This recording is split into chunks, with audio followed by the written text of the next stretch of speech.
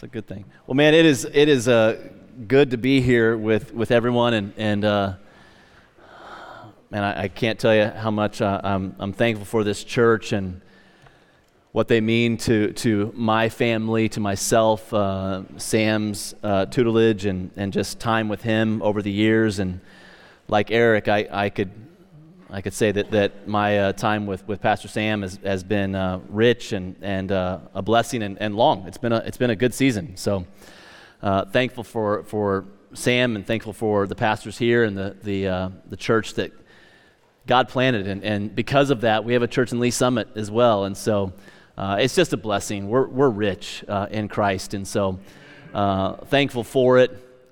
Man, I was driving in here from Lee Summit and we're on 71 Highway heading towards Midtown, and we're about to turn on 39th Street. And my daughter, she's 9, she says, "Why is there spray paint everywhere?" And I said, "Well, I tried to explain it." And then she goes, "Why is it here?" And my middle son, Ezra, he goes, "No one knows. No one knows." So my kids have now become completely suburbanites, right? We spray paint, graffiti. We're like, "What's that?" My eldest is just shaking his head like, "Oh, come on," But what's with the spray paint everywhere? Ezra's like, "No one knows. No one knows." He might be right. I don't know. No, it's a pleasure to be here. I was actually with the Kaya. The Kaya Fellowship at the fall retreat a couple weeks ago, so you guys are probably getting tired of me, but that was a blessing to be down there. I got to tell you a funny story. So we're singing this great song, and I'm singing. I'm like, "Man, this is a fantastic song," and I'm in the back, and I turn around, and our worship pastor and young adults pastor was behind me. I said, "Who wrote this song?" And I'm looking back at him, and he says, "Seth Rogen." And I'm looking back, and I'm thinking, "What?" I was like, "What are you talking about?" But I'm wanting to sing, so I'm like, okay, that's weird. So now my head's kind of like, what in the world? But he says it with every bit of confidence. I was like, okay, And so, then I get home from the fall retreat, and it's still in my head. I'm like, this is such a good song. And so I start looking up the lyrics, and there's nothing popping up. I'm like, man, this isn't the song. And so, I'm looking. And so I text one of the worship leaders from Kaya. I say, who wrote this song? And he goes, "Well, I did." "Well, Seth Harper wrote it." So I'm old, and I can't hear because Blade Spiza, he says Seth wrote it. And I heard Seth Rogen. And so I'm like an idiot, guys. Like it was bad. And for real, I thought he said Seth Rogen. He said Seth wrote it. And so anyway, it's a great song. I don't know if you guys have sung it here, but one of his most recent songs. So I don't think Seth Rogen has had a Christian period of his life, which is why I was a little bit troubled. But that has nothing to do with anything besides I love you guys, and Seth Harper's a great musician. So anyway, you guys ready? Okay, let's pray. We're going to get into the Word today. Father, we do love you, and God, I am thankful for all the musicians and those who lead us in worship. What a gift they are to your body. What a gift they are to this church, that we have people who are so skilled and man, they've worked on their craft of worshiping you with their words and with their bodies and with instrument and song. Lord, we praise you for just how richly you have blessed us as your people. God, today I know that I need you, and there's nothing that I can say to this great people that would be worthy of your high name. But Lord, we're going to spend time in your book, in your words. And so we ask that your Holy Spirit would lead this conversation, that it would lead this time together. Not only for myself, Lord, but for everyone that's here this morning. God, I pray that you would give us hearts ready to receive your word and to walk it out. That it wouldn't just be a service, but that it would truly be an encounter. And if that's the case, Lord, that we would actually realize that if you're meeting with us, something has to give. Something has to change. And so God, please have your way. We pray these things in your Son's name. Amen. If you guys would, please turn with me to 1 Timothy chapter 6. 1 Timothy 6. I've been teaching on the pastoral epistles, which is 1 Timothy, 2 Timothy, Titus. Some would even include Philemon in that.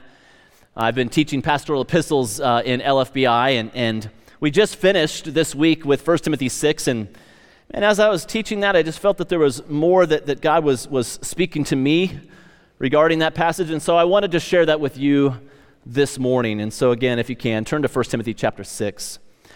To provide some context, Paul wrote 1 Timothy between his first and second imprisonment. It was written while he was in Laodicea, and this is the first of his letters that were written with the pastor in mind. He gives great insights into the responsibilities and care of the pastorate, providing not only instruction for those who shepherd, but for the entire body of Christ, namely as it relates to God's plan for his church. I know sometimes when you think about the pastoral epistles, 1 Timothy, 2 Timothy, Titus, and Philemon, when you think about those books, what you sometimes can think, well, I'm not going to be a pastor. That's not for me.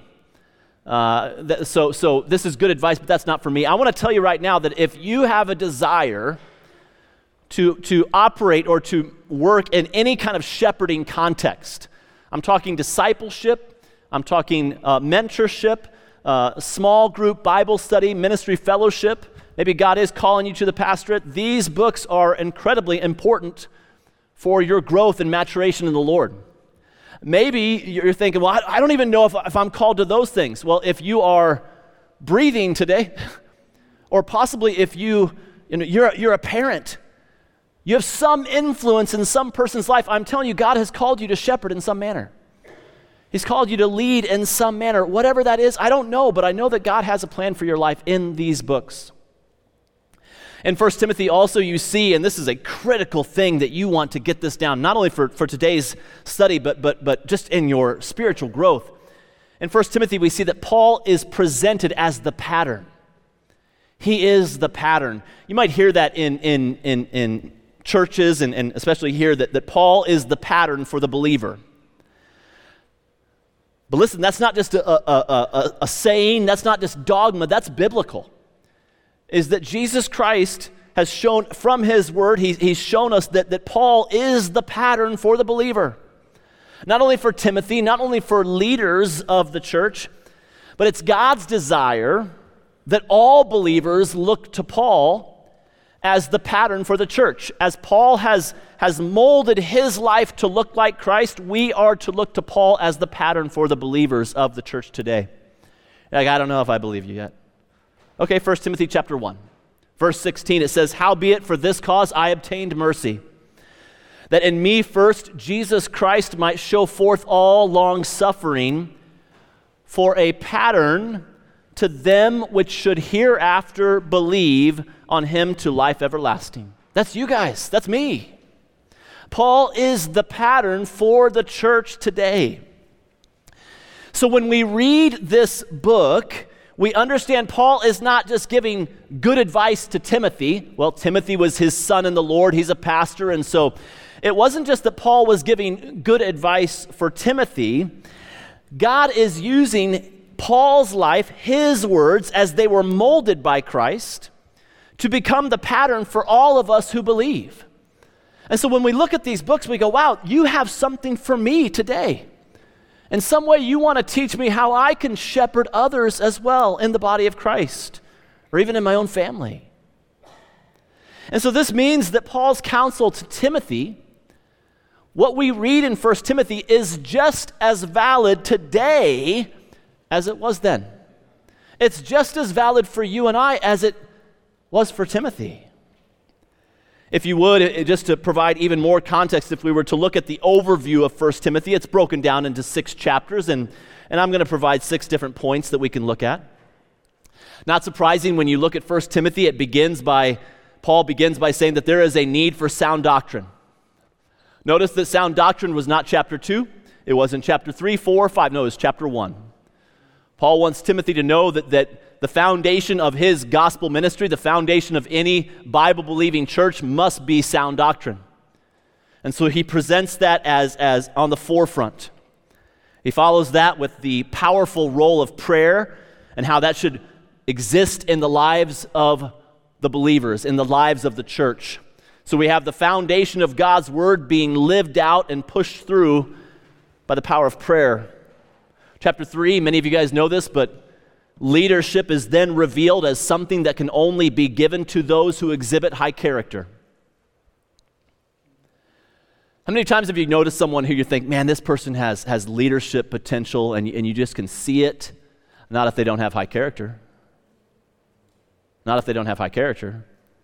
Too often we focus on these external things, and they have charisma, they can control a room, and people are drawn to them like a magnet, and you say, wow, this person has leadership potential. Not without high character.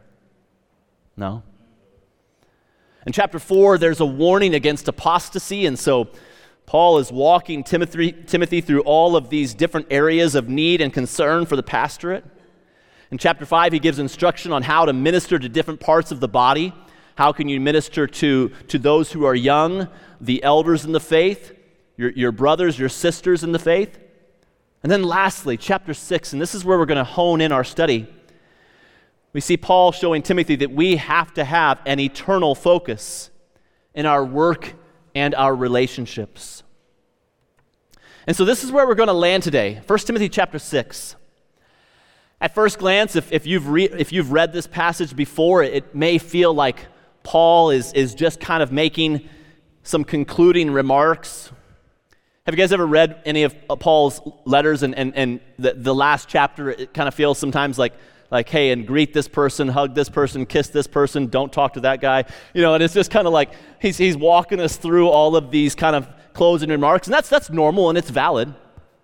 I think sometimes we can look at chapter 6 that same way and think that maybe Paul is just he's kind of closing up shop, if you will, for 1 Timothy.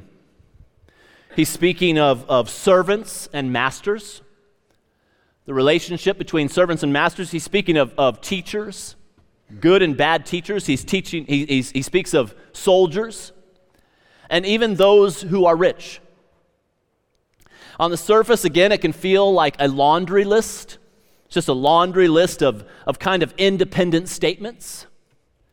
Have you guys ever realized that after you read the Bible a few times that some of the things that seem like they're disparate or separate, all of a sudden you realize, oh wow, God was he was painting a picture and I just couldn't see it.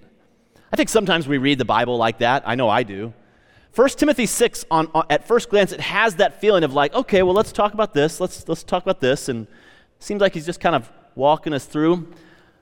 As we study this passage today, my hope and my goal is that we can see how this chapter is actually working in tandem with a central theme and focus. As we look upon closer examination, as Paul closes his letter, I believe this is what he's trying to conclude by saying. He's reminding Timothy that he needs to be a man who is focused on an eternal investment rather than a temporary reward. This is the final closing statement. As we walk through these different categories, what Paul is trying to reveal to Timothy and what he's hoping Timothy will reveal in his churches is that we have to be a people who are focused on an eternal investment rather than temporal rewards. Listen, if we are going to be serious about the work of God, in whatever station God has placed you, no matter if you are just coming here for a few weeks, if you've been here for a couple of years, if you are maybe you're discipling someone, maybe you're a small group leader, a ministry fellowship head, or one of the pastors, no matter what station you find yourself in today, if you want to be serious about the work of God, it is going to require that your focus, that my focus, that our focus is not on the things of this world, but rather that we are eternally and singularly minded on His mission. We must have a singular mind on the mission of God. And listen, guys, I'll tell you, the American church has duped you. It's duped all of us.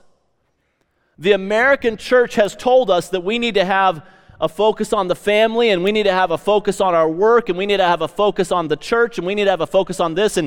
And so the good Christian has a balance between all those things. And well, the Word of God says that if you don't provide for your family, you're worse than an infidel. And so we latch onto verses like that, which, by the way, are true.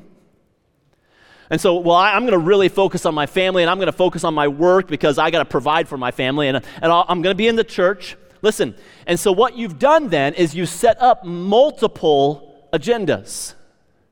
And this is something I've been trying to instruct the church at Living Faith. And one of the things I've tried to focus on is, listen, we have to get away from the notion. We have to get away from the notion of having multiple missions. Family, church, job, whatever. And we have to change the dynamic of this to this. We have to see them all through a central lens. There's one mission. It's the Great Commission. There's one mission that God has given you. Listen, you're saying, well, the first institution God ever formed was the family. And yet in this dispensation, what we know is that if you want to be part of God's good work, if you want to be part of that work of God, then you need to get your family in the church. That's what we're talking about. But see, we have compartments. And we have all of our different compartments. And so we're looking for balance. Listen. You don't balance one thing. You balance two things. Whenever you have two things, that's when we balance something. But when every part of my life is central and singularly focused on the mission of God, I don't need to balance. And so everything is finding its form within the mission of God. And so well, how do I make sure that I do all these things? If I'm centrally focused on the mission, then I'm going to be the dad that I need to be.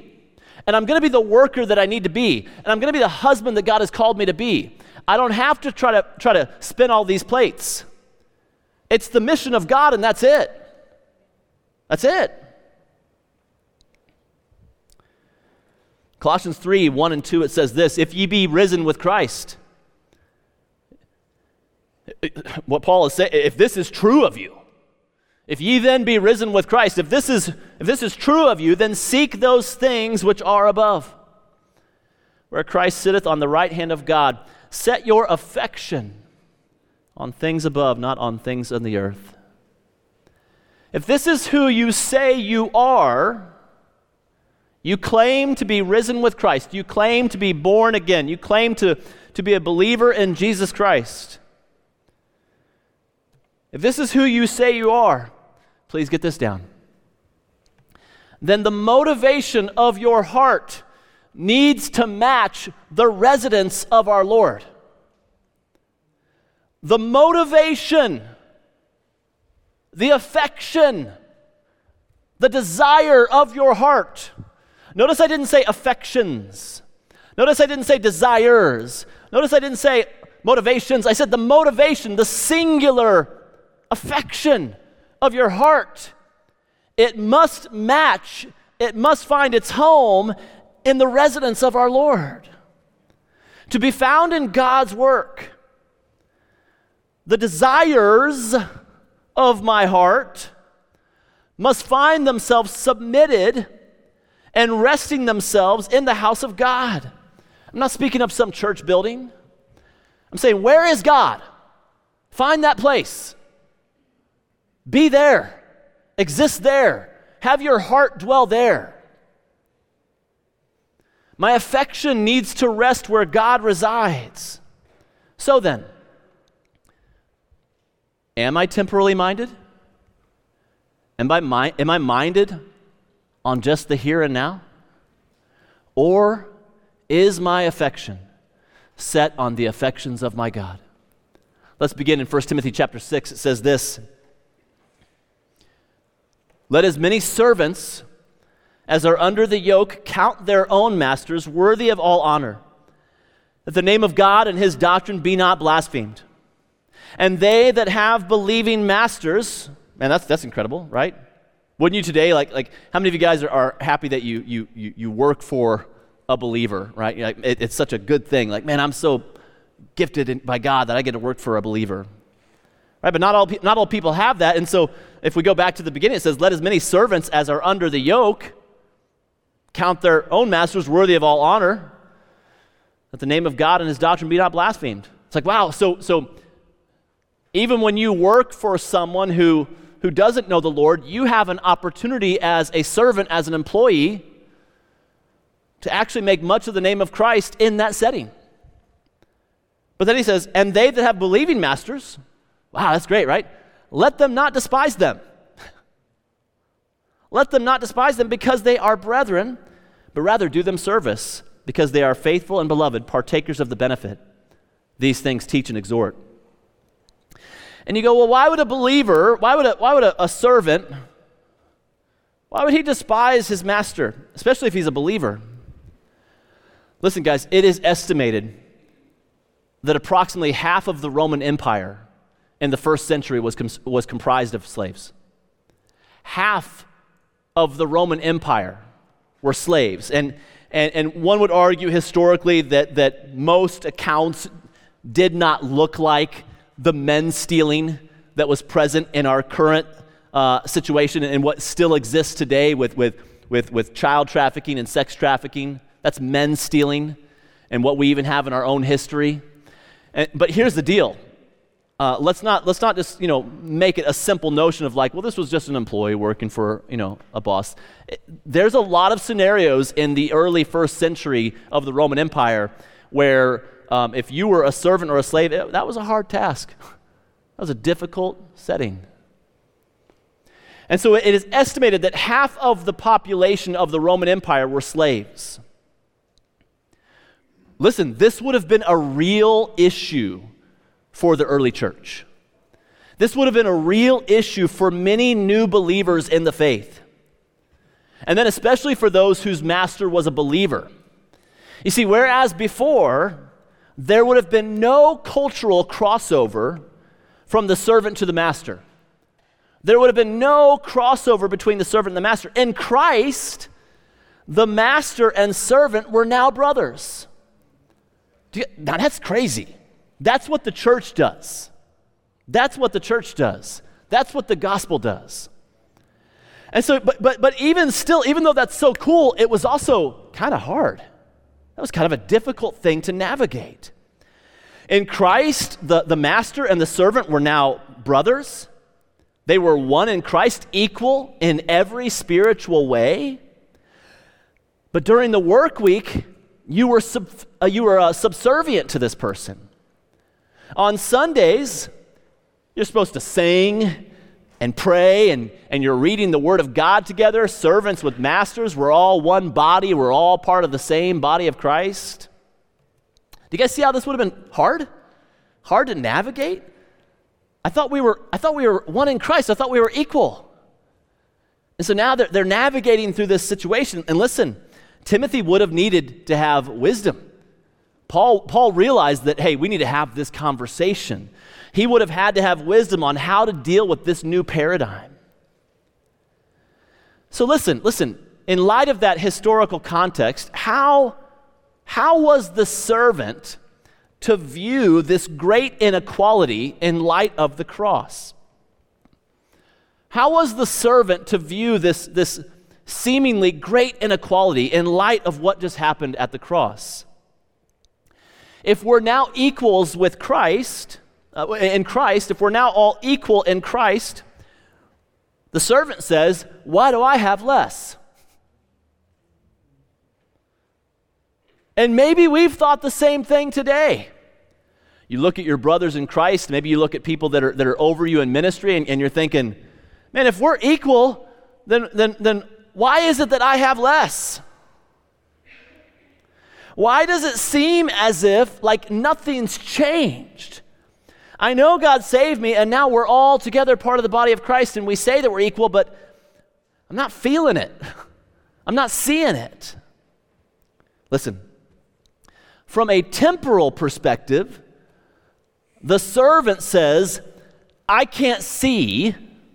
From a temporal perspective, the servant says, I can't see how my blessings are matching the blessings of those around me. What's going on? I'm struggling to get food on the table.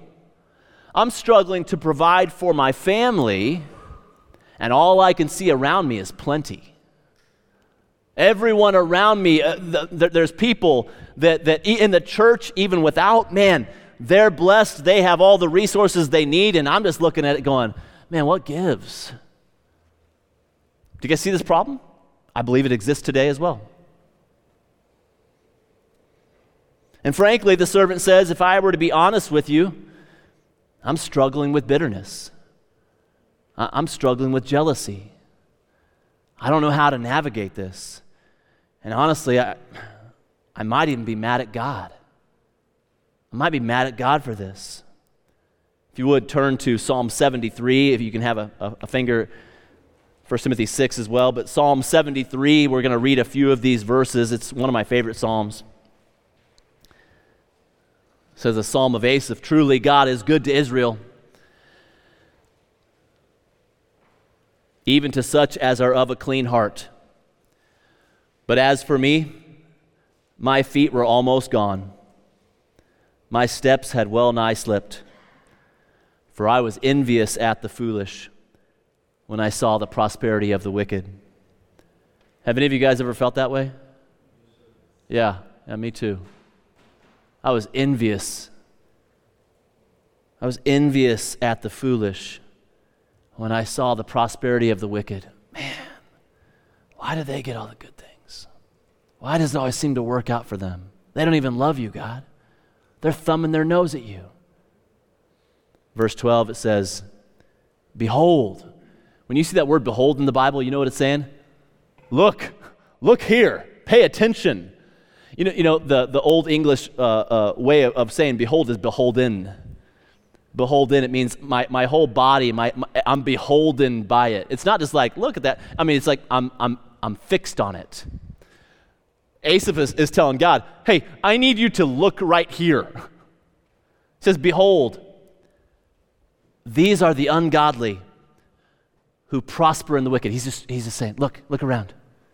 These are the ungodly who prosper in the world. They increase in riches.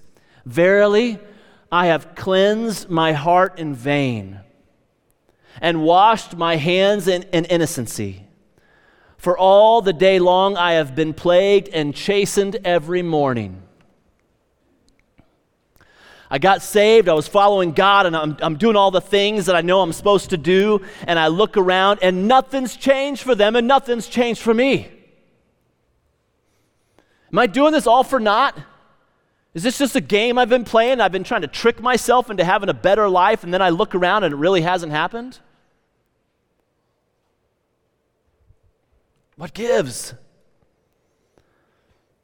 Again, from a temporal perspective, why is it that so many others, believers or otherwise, why is it that so many others have more than me?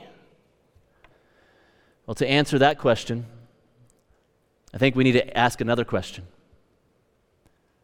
Where does your treasure come from? Why is it that so many other people are prospering? I gave my life to you, God, and yet all I have is heartache and disappointment and struggle. Well, that means we got to ask another question. Where is your treasure coming from? Secondly, and this might be just as important, where does your deficiency come from? Not only where is my treasure, but in what way do I estimate that I'm actually deficient? Where does my deficiency come from? Genesis 15:1, it says, after these things the word of the Lord came unto Abram in a vision, saying, fear not, Abram, I am thy shield and thy exceeding great reward. It's the first mention of that word reward. In fact, there's a lot of first mentions in this verse. It's a great verse in Genesis. Whenever you see a first mention in your Bible, what you realize is that God is defining a word. And so if this is the first time we see reward and he says, I am your reward, what should we take from that? That God's our reward. That he's my treasure. And so if God is my reward and yet I still feel as if I'm deficient, what gives? What gives? It might mean that in some way I'm hoping to be filled or I'm hoping to have some type of satisfaction from what this world can offer. Again, the real question is this: what do you have less of? Have you guys ever thought, man, I feel like I'm failing, I feel like I'm losing, I feel like I have less than everyone else around? Well, then let's ask the question, less of what? What do you have less of? Do you have less of Christ? Do you have less of his word? Do you have less of the eternal rewards that he's promised? Or is it simply that you have less money? Is it simply that you have less resource? Is it simply that you have less of a temporary value? Do you guys see where our focus is? Psalm 73, verses 16 and 17 says this, and man, I've been here. When I thought to know this, it was too painful for me. Have you guys ever been in your walk with God and you start thinking on the affairs of this life, you start thinking on the world, and it just hurts? And you feel like you're losing? And it feels like you joined the wrong team? Now, you know in your heart what God did. You know in your heart what God, and you're a believer now and you're saved. You're not going to turn from that, but man, there's times you're just thinking, I don't know if this is working. I don't know if this is working. Asaph says, when I thought to know this, what is he saying to know this? When I thought on the wicked, when I thought on those who are prospering, when I thought on everyone who has all the abundance, all the resources, when I thought on it, it was too painful. It just hurt too much. Have you ever had a conversation with someone and they're like, I just can't talk about it right now? Is it because they forgot? Hold on, let me take a second. Like, oh yeah, that was bad. No, they're like, I just can't. Maybe some other time we can talk. It's just too painful right now. That's Asaph. He says, when I thought to know this, it was too painful for me. Verse 17. Until I went into the sanctuary of God, then understood I their end. Until I went into the sanctuary of God. You see, when I meet with God, and when Asaph met with God, he says, now I can see. It all makes sense. It didn't make sense, but now it does. It all makes sense once again. And listen, you got to get this. Servant. We're in 1 Timothy 6, 1 and 2. We're talking about servants and masters. The servant needs to realize that his worth is found in the Lord, and his work is unto the Lord. His work, the work that he did for his master, lost or saved, was to the furtherance of the gospel. You got to know this, servant. Sorry. You got to know this. I'm used to having lapel, so I always try to cover up from coughing. And I'm like, oh, what do I do with this thing? Psalm 73, let's continue. Verse 21. Now check this out. What just happened in verse 17? We just read it. Asaph is now coming to a conclusion, right? He's starting to see right. His vision has improved. He was looking from a temporal perspective. Now listen to his words in verse 21. He says, thus my heart was grieved, and I was pricked in my reins. So foolish was I, and ignorant. I was as a beast before thee. Nevertheless, I am continually with thee. Thou hast holden me by my right hand. Thou shalt guide me with thy counsel, and afterward receive me to glory. Whom have I in heaven but thee? And there is none upon earth that I desire beside thee. What changed? His perspective, his vision, his sight. My flesh and my heart faileth. He's saying, listen, it's hard. It's still hard. My flesh and my heart faileth, but God is the strength of my heart and my portion forever. For lo, they that are far from thee shall perish. Thou hast destroyed all them that go a-whoring from thee, but it is good for me to draw near to God. I have put my trust in the Lord God, that I may declare all thy works. Wow. Wow. It was only when Asaph communed with God and he reset his worship. It was by communing with the Lord that his worship was reset, that he was able to see the error of his temporal, carnal perspective. Listen, y'all, the world didn't change. His circumstances didn't change. There was nothing that changed about the situation that he was in. But when he met with God, his view did. His view changed. He realized that his service, right, servant? His service was actually good. This is a good thing that God has me doing, even in spite of the wicked that surround him. And so we see that this chapter starts off with how we should have the right perspective as a servant. We then continue, and Paul then he warns Timothy of false teachers, and it seems like a shift of the topic, doesn't it? Like, what are we talking about? Teachers now. Servants and masters, let's talk about teachers. But once again, if you read this passage, if you slow down a little bit, what you'll realize is that once again, the topic is money. It's money. It's a temporal focus. This is the crux of the matter. Paul is guiding us through a journey of this chapter, and he's showing us that everything that we're going to talk about, the crux of the matter, is a temporal focus. It's a temporal mind.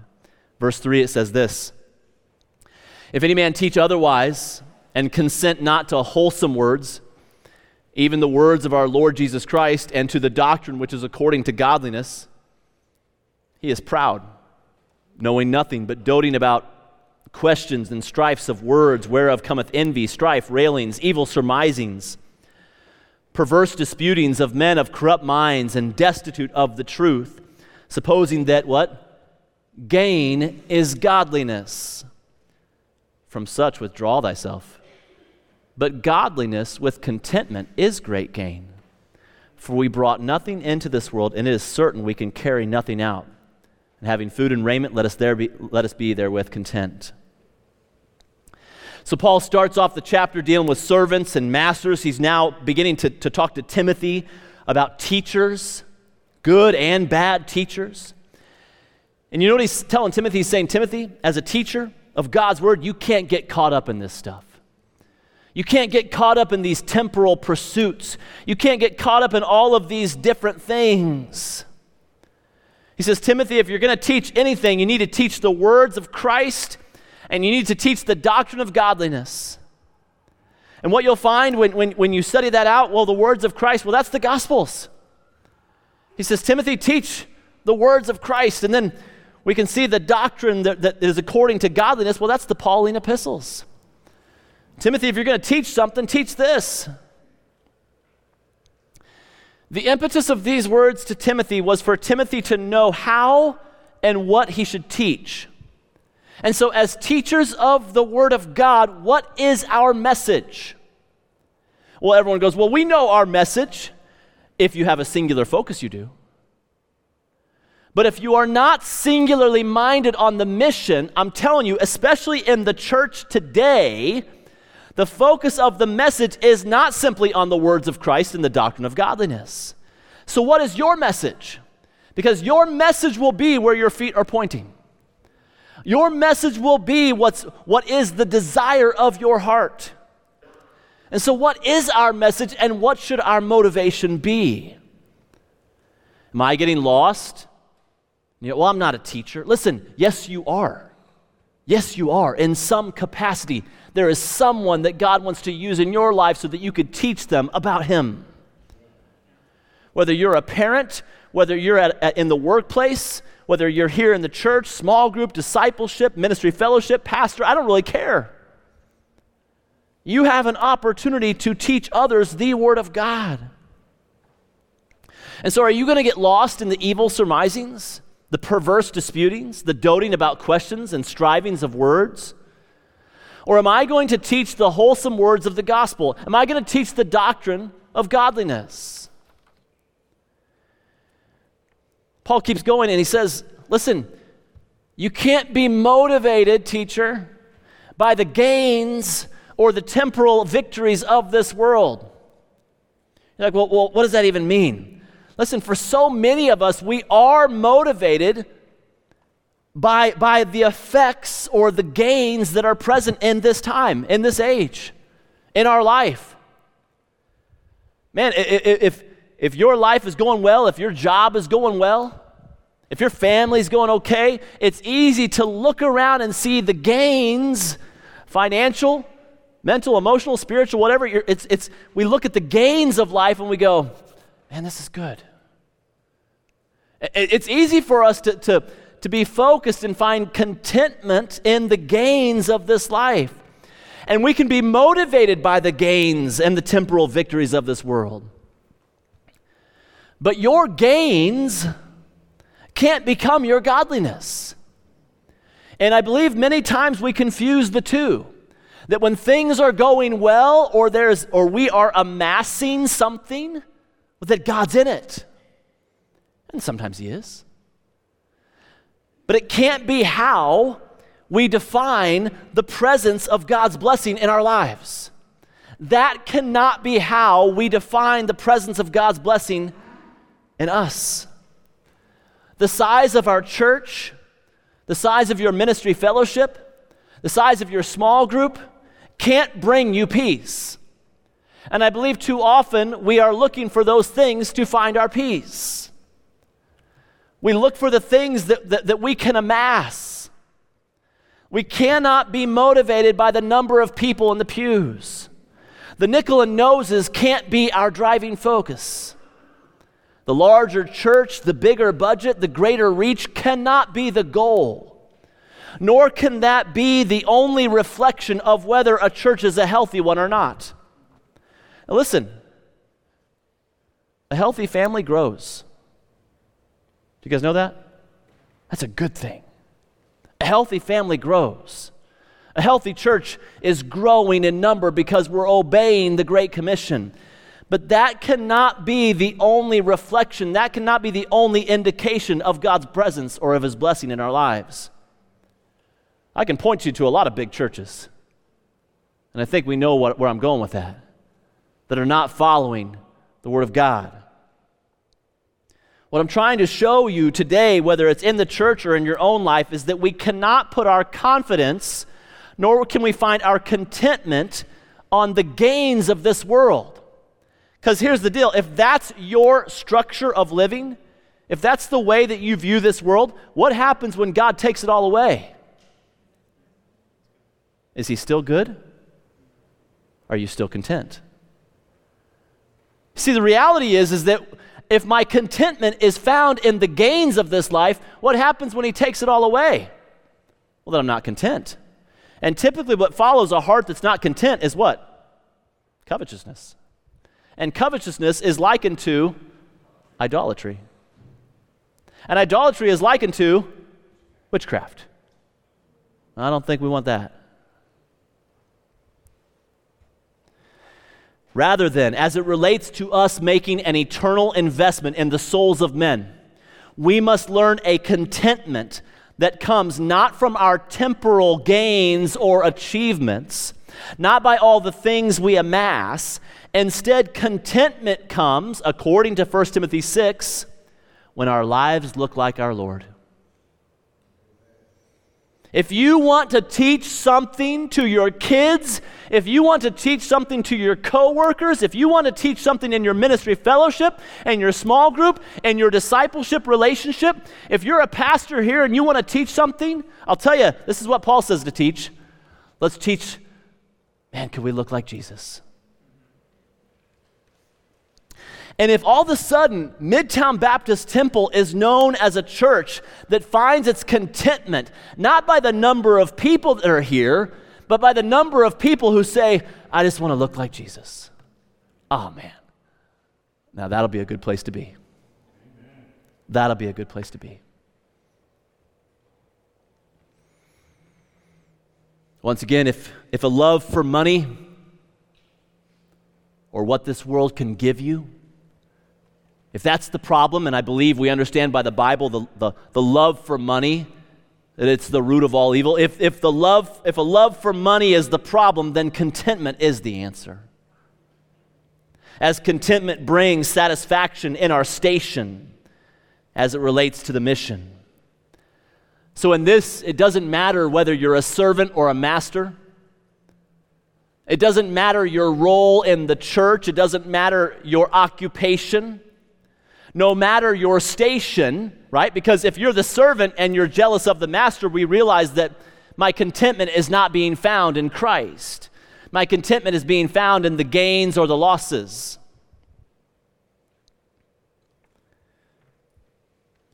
You see, if contentment becomes the answer to my temporal mind, then the thing that I'm focused on now, no matter my station, is the mission. And the mission, yes, the Great Commission is to bring others into the kingdom, but man, really what it is that we would look like Jesus. In this, I learned to stop clamoring for the things that the Lord hasn't given me, knowing that my treasure is not found in this life, but in the eternal scope of His plan. 1 Timothy 6, 9 and 10, it keeps going. It says, "But they that will be rich fall into temptation and a snare, and into many foolish and hurtful lusts, which drown men in destruction and perdition.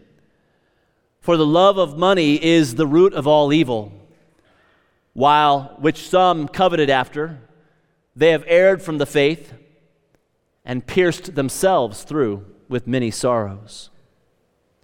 Once again, Paul brings us back to the problem and danger of having a temporal focus.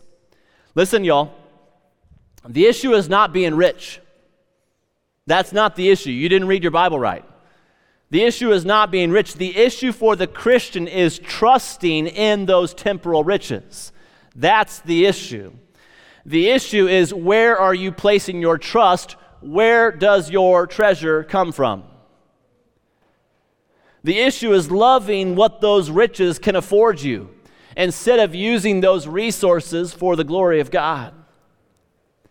The warning Paul is giving in this particular part of the passage of verses 9 and 10, the warning Paul is giving to Timothy is that of having a heart that gets its satisfaction from what this world can give you.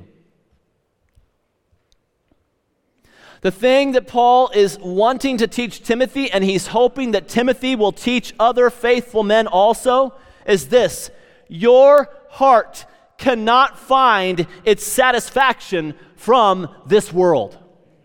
It cannot be satisfied by what this world gives it. And I'm telling you right now, we're not there as a church. We're not. We are in love with the world and the things of the world. And the world does give us satisfaction. And it does give contentment. And it does give us our perceived peace. Instead, Paul tells Timothy, 1 Timothy 6:11, that he must flee these things and follow after righteousness, godliness, faith, love, patience, meekness. Guys, we can't be a people that gets our satisfaction from what this world can give. Well, what does that have to do with the teacher? Listen, if I am in love with the world, if I'm satisfied by the world, I'm going to teach in such a way to where the world will love me back. And so the things that come out of my mouth, I'm going to speak in such a way, whether from the pulpit, in my home, at my work, I'm going to speak in such a way to say, do you love me now? It changes the message. The message is different. Instead, Paul tells Timothy to flee those things. And then lastly, Paul uses the example of the soldier.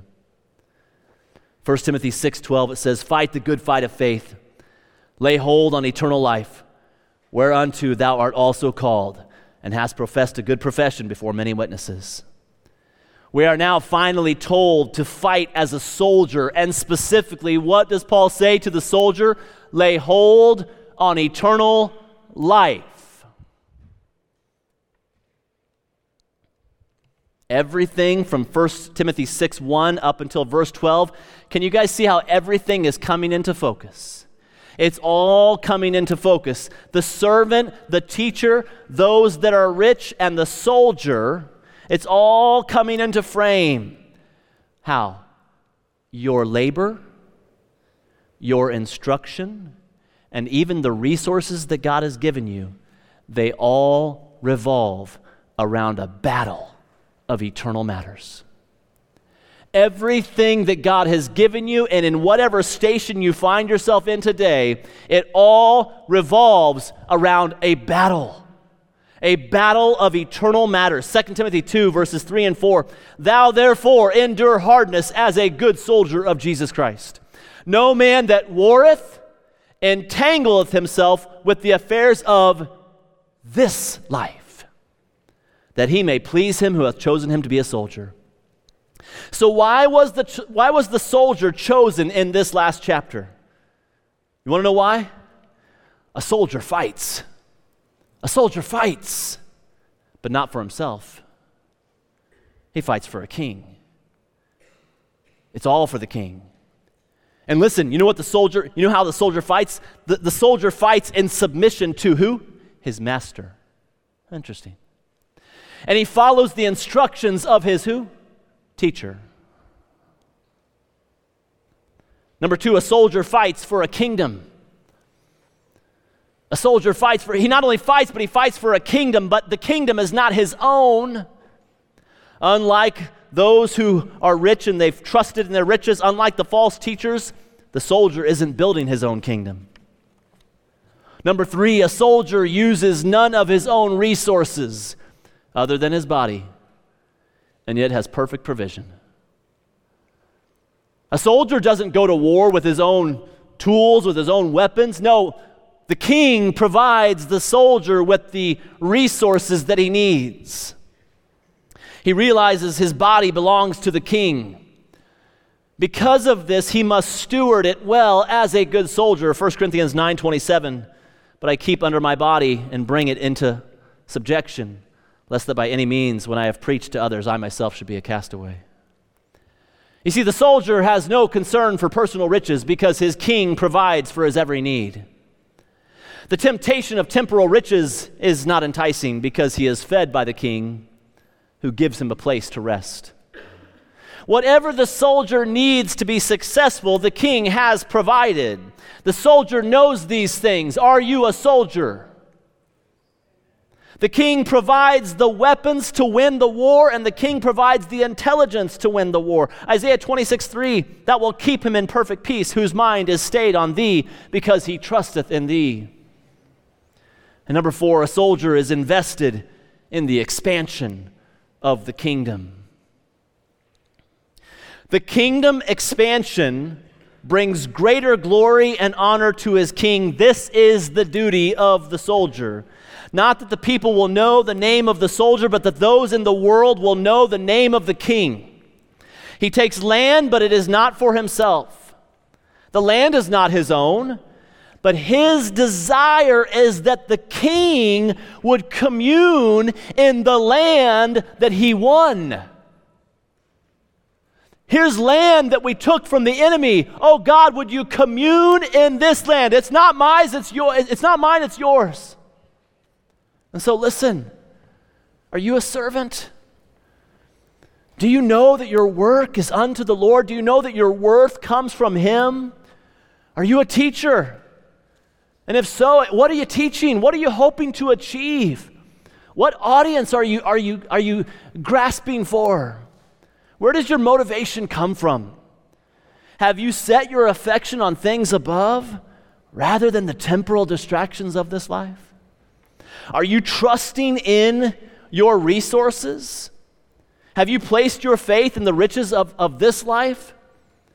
Am I placing my faith in all the things that I can amass in this life? Does my heart, does it desire the best that this world can give me? Is that where I still am? And lastly, once again, are you a soldier? Are you laying hold on eternal life? Or have you become entangled with the affairs of this life, distracted by the pleasantries that come with making this world your home? In all these ways, the slave, the teacher, the soldier, they contrast the temporally minded believer.